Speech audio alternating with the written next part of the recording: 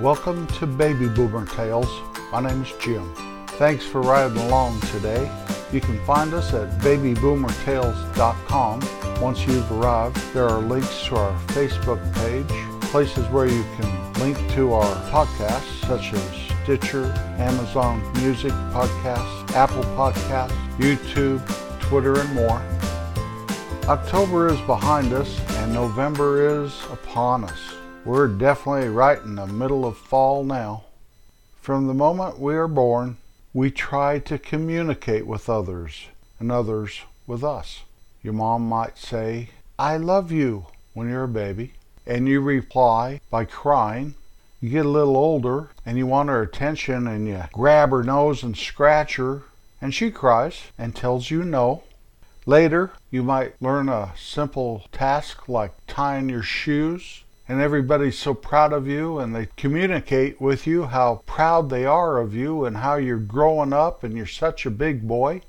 A little disclaimer right now, right here, right now. As I do this, I may not include you. I'm just doing it by my observations and my experiences as we learn about communication. I know I'll leave a bunch of stuff out, and I may include something that you scratch your head and wonder why, and that's quite okay. Don't ask me why, because I don't really know. Your parents tell you to look in their eyes when they're speaking to you. When you meet somebody, you're instructed to say, "How do you do?" and look them in the eyes. Looking in somebody's eyes is very, very important. It is one of the basic ways to communicate with somebody. But you don't know that back then. You just know mom or dad has told you you have to do it. When the telephone rings, you don't answer it with "Yeah" or "Who's this?" You learn how to answer the phone correctly by saying hello, maybe even saying your name's residence. Who knows? Whatever your parents say that you should do. As you get older, you learn how to make a call, and when you call grandma or one of your friends, you should always identify yourself so that person on the other end of the line can freely smile and communicate back with you by asking how you are doing, etc., etc. You learn how to write, and that leads to learning how to write a letter and how to address the envelope and put a stamp on it and put your return address and how to send the letter. When you go to school, you have to learn how to listen to the teacher because that teacher is trying to communicate with you about the subject you're in their class for. If we don't have a communication on either end of that, you'll grow up being dumb as a post. You also have to listen to your teacher because sure as the dickens, there will be a question thrown at you that you have to reply in the form of an answer. You learn how talking to an adult is different than talking to a kid, and how talking to girls is different than talking to boys. Maybe you learn how to send a telegram. Now you're all looking at me. Maybe if you're younger, you don't even know what a telegram is. But AT&T, if you have an AT&T phone, that first started as American Telephone and Telegraph. I even received a telegraph once. I've never sent one. By the time I was old enough, telephones and whatever was so handy that telegraphs were going away. But the telegram I received, I remember it very clearly. Some guy came to my door and knocked on my door, and I answered, and he gave it to me. I was not expecting it. I opened it up because I'd always heard only bad news comes in the form of a telegram. And it informed me that I had been approved to go to broadcasting school. My applications had been accepted. Now, I never went because my dad and I had some kind of a deal, and this is a great form of miscommunication because he thought we had a deal and I never remember agreeing to this deal, that I would cut my hair for him to fund it. I was not ambitious enough to fund it myself. So bye-bye, broadcasting school. When you meet somebody, besides looking them in the eye, saying pleased to meet you or how do you do or it's a pleasure or any of that, you also need to give them a good firm handshake. Not too hard, but definitely not a wet, limp fish either. How about your body language? That is definitely a form of communication. I learned early on if you're going to ask a girl to go out to the picture show with you, you stand with your shoulders back, you look them in the eye and you smile. You act all friendly and like you're really looking forward to maybe her saying yes, and even if she says no, you still have that smile on your face and a twinkle in your eye. Because if you go up to her with your hands in your pocket, looking at your shoes, kind of kicking a rock as you're standing there going, I don't suppose you probably wouldn't want, golly gee whiz, I don't even know why I'm doing this, but I think maybe my friend told me I should ask you to the show, and I understand if you say no, I do. Chances are, unless she's terribly in love with you or she has so much compassion that she takes pity upon you, you will not get a date with that young lady, period. So you don't want to be cocky, but you do want to be confident. How about talking to someone on social media? Now I'm going to kind of jump around the place, go back and forth and here and there, and there's a reason for that. So I was thinking this stuff up. It would come to me. Well, one of them came to me in my sleep. I got up and I pattered out to my office, sat down and wrote it down. So they're all over the place, and there's no rhyme or reason to the order of this, but that's okay. How do you talk to someone on social media? Oh, you mean lying and fighting with them, putting them down and calling them names, getting thrown in Facebook jail and all that stuff, or being nice and polite, liking their stuff and giving them an encouraging word? I think you catch more flies with honey than you ever would with vinegar. Unless they're fruit flies, they like that apple cider vinegar. But you know what I mean? Being nice, being sweet, being kind is always the best way to go if you want someone to be that way back to you. So it doesn't matter if it's Instagram or Facebook or Twitter or one of the many, many other avenues of social media there is. If you're a jerk, expect jerkish reactions. If you're a nice guy, you still might get some jerk-filled reactions, but that's okay. You can only be responsible for what you say and what you do, and try to help each other along the way. How about on chat? Back years ago, there were chat rooms. I don't know if there still are. My whole experience with chat is if I have a problem with a piece of equipment or piece of electronics I purchased or something like that, chatting with customer service, I find that that's much easier for me than talking on the phone because of my hearing issues.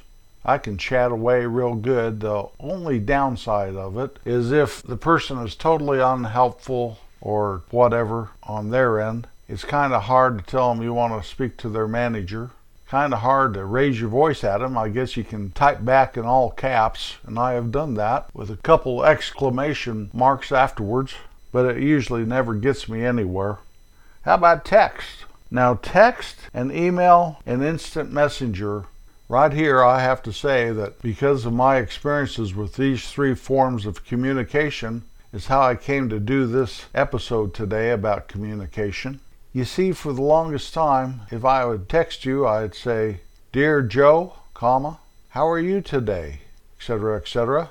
And I'd end it with, "Your friend," or "Sincerely," or "Best regards, comma, Jim." Same way with instant messenger or direct messenger. I would do the same thing. My wife caught me doing this one day, and she said, "What are you doing?" And I said, "I'm sending Joe a message." And she kind of actually laughed at me. And I didn't understand, and then she explained to me that you just get your message real fast. They know who's writing you, and they know who they are, and this is not a business letter. Then she laughed at me again, and I laughed with her. And so when I do a text or something, I do my very best to keep the formalities out of it. But I'm still not going to put the letter U for Y-O-U or the letter R for A-R-E, and I'm going to capitalize my I, and I don't care, call me old-fashioned. Actually, I think I'm pretty cool. Emails. Now, I can get away with the letter format in an email, and that's good because that's my comfort zone. I guess I had to write so many business letters and all that stuff earlier in my life that it's just pretty easy for me to do that, and it's a natural thing. So if I ever text you and I do it in letter form, just laugh at me and go on and answer me. Just remember to none of those U's, R's, and little I's. How about sending a thank you note or a sympathy card? Now both of those are being replaced with saying you're sorry on Facebook or thank you on Facebook, or shooting them a text saying, "Thanks for last night, I had a blast." All that stuff. And thank yous are okay, but I still think that sympathy cards should be in the form of a nice card sent in the mail. Just my opinion. What about video chat or video phone? 2 years ago, when the world was on major lockdown, I had a birthday and my wife arranged for me 3 little video birthday parties, 3 different sets of people. I think there were 8 of us in each chat room or video room or whatever. That was fun. I got to see a lot of people I hadn't seen in a very long time, and it really blessed my heart. That was pretty cool for arranging all that and doing that. Better than any present she could have bought me, a tie or a shirt or underwear. I'd rather have a video birthday party any day. How do you talk to a stranger? One of my worst things in the world is going to a party, and this is even before my hearing challenge happened in my life. Going to a party with a room full of people you don't know. My wife's a natural at it, and I've asked her, how do you do that? Go from person to person, look them in the eyes, laugh and share, and make a friend for life right there and there, while I'm standing back over there by the food, maybe latched on to somebody I do know. And she informed me, it's easy, Jim. All you do is you just act interested in them and ask them questions about what they do and their life. People are always happy to talk about themselves. I looked right at her and I said, why would you like to do that? And she looked back at me and she said, don't be so selfish. How about this one for communication? Smoke signals. Remember the old Western TV shows and the Indians up on the bluff there? There'd be puffs of smoke going up.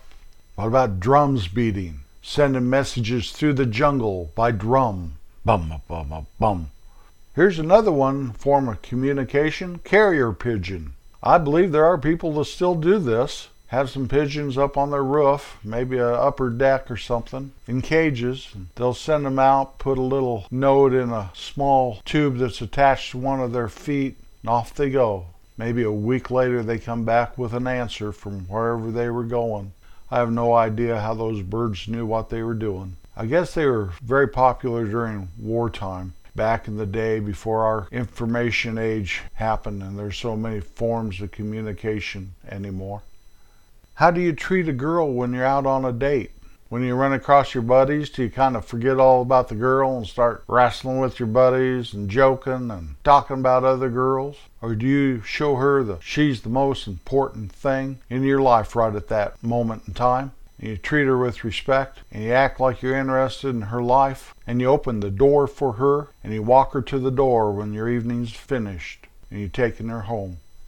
How do you treat your wife? I want to leave a little bit of empty space there so you can reflect. Your wife or your husband should be the most important thing in your life. That and Jesus. Your kids are down the ladder a couple notches, but they're still important. But your wife, you're bound to her spiritually for all time. Show her you love her and treat her like you mean it. Listen to her and try to remember what she tells you. Don't take your anger out on her and let her love you. I think you'll be glad you did. What about in traffic? How do you communicate with those people stuck with you in traffic or barreling down the road? I think mankind is doing a pretty poor job of that, but probably not really. There's always one out there somewhere that you're going to see on the news. But most people will let you in when your lanes changes, won't ride you on their bumper. They're courteous drivers altogether, or we would not have traffic flow as good as it does. What about if you live in a small town? Well, you wave to everybody. I don't care if you know them or not. Little town I was raised in, north central Colorado. You drive down Main Street, you might as well have one finger, your index finger, just up there, waving to everybody you meet. Same thing happens to me around here. I live outside a little town, a little bit bigger than the town I was raised in. Live on a dirt road, and definitely you wave to everybody on that road. You might meet one or two in the 3 miles to town. How about communicating with people who stand in line at a retail store? Maybe stand in line at Christmas. You can be one of those that are aggressive and knock everyone out of the way, or you can be courteous with a smile on your face, look them in the eye and nod a little. Maybe say Merry Christmas or Happy Holidays if that's where you're at. Now I know, don't end a sentence with a preposition. I know that. Sometimes it's just not right. You got to finish that sentence off. I've spoken of this before. I don't have any problem with that when I write something, but I definitely do it when I'm talking, and daggone, I'm proud of it too. If you want to call me a hillbilly, that's okay. I lived in hills before. My name's not Billy, though. Don't even go there with Billy. Although Billy's a good name. How about communicating with your children or your grandchildren? Do you show them that they're a very important person in your life? Or do they just get the idea that they're in the way? Every question they ask is not important and might be stupid? Or do you take time to listen to them? You know as well as I that there is no stupid question. No question at all stupid. Treat those little people with dignity and show their worth to them, because before you know it, they will have grown and gone away. Install in them a good thing that they can pass on to their children. How about your children's or your grandchildren's friends? Are they just in the way and they're at the wrong time and hanging out, eating your food? Or they're an important part of your child's life, and so they should be an important part of your life? Take a minute to talk to them. Kind of get to know them. That might be a good idea anyway. Communication's everything. That's what we're talking about today. How about hugging? Great form of communication.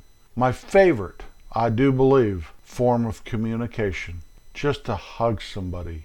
I've always, no matter how much I like kissing my wife, I've always cherished hugging her. Touching. Now there's inappropriate touching, I understand that. But if you're a living creature, to be touched by another living creature in a friendly and loving way, in a non-threatening way, is important. How about your gestures? Your body language says so much in communication. Now, I'm not saying gesture with your hand and your finger, although that is a form of communication and you know exactly where you stand if someone does that to you. But what I mean is your body language. And if you wave to somebody, maybe blow them a kiss, that your whole countenance is open and friendly. How about drawing? How many little kids have come and brought you a picture they drew for you? You kind of just throw it over there, next thing you know it's in the trash, or do you pin it right up there on the refrigerator door till everybody comes in? Susie drew that for me. Isn't it a good drawing? What is it? It's me. Listening. Listening may be a more important form of communication than talking. Show someone else the respect they deserve by listening to what they have to say. Don't just sit there thinking of the next thing you're going to say. If you listen to them, the next thing you say will come more naturally and not be forced. Braille. If you're blind, you know what I mean. Same way with sign language. If you're deaf, that's why I think podcasts are important for blind people. And closed captioning, like we have on our YouTube channel, is important for deaf people. It helps include them and lets them be part of what everybody else is doing instead of being excluded. Our pictures are very important. These phones, they're great. You can take a picture of something, text it to your child or your friend. My daughter's building a house right now, and she texts the progress of that house, and we kind of feel part of experiencing the construction of it, of their home. How about stories? Telling a story. I just watched an episode of The Wonder Years, the old one, not that new one, the old one. Although I have watched the new one, and it's different, and yet it's kind of the same. Where Kevin, Grandpa, took him on one final car ride back to his home and stopped at every little gas station and restaurant and scenic overlook on the way. And he tried telling Kevin, his grandson, about experiences he and his wife had had over the years. His wife was long dead by then. And of course, Kevin was just wanting to, why are we stopping at all these places? He's a 16-year-old kid, and he just wants to get on with the trip and get Gramps home. And then they get home, and Grandpa gave him that car. He was getting too old to drive. And all of a sudden, Kevin realized there's more to Gramps than what he was thinking. The stories of your life, feel free to tell them to your grandchildren and your children and even their friends. It doesn't matter. They think that old geezer has lost his mind. Why is he going on and on and on? What you're trying to do is pass some history down to those you love. And if they can get a portion of that down in them, then you've done your job. It's my motivating factor of doing this podcast. It's what keeps me going. It sure can't be the money. Always remember to be kind. It's the very best way to be, guaranteed. I'll be back next Wednesday. Peace out.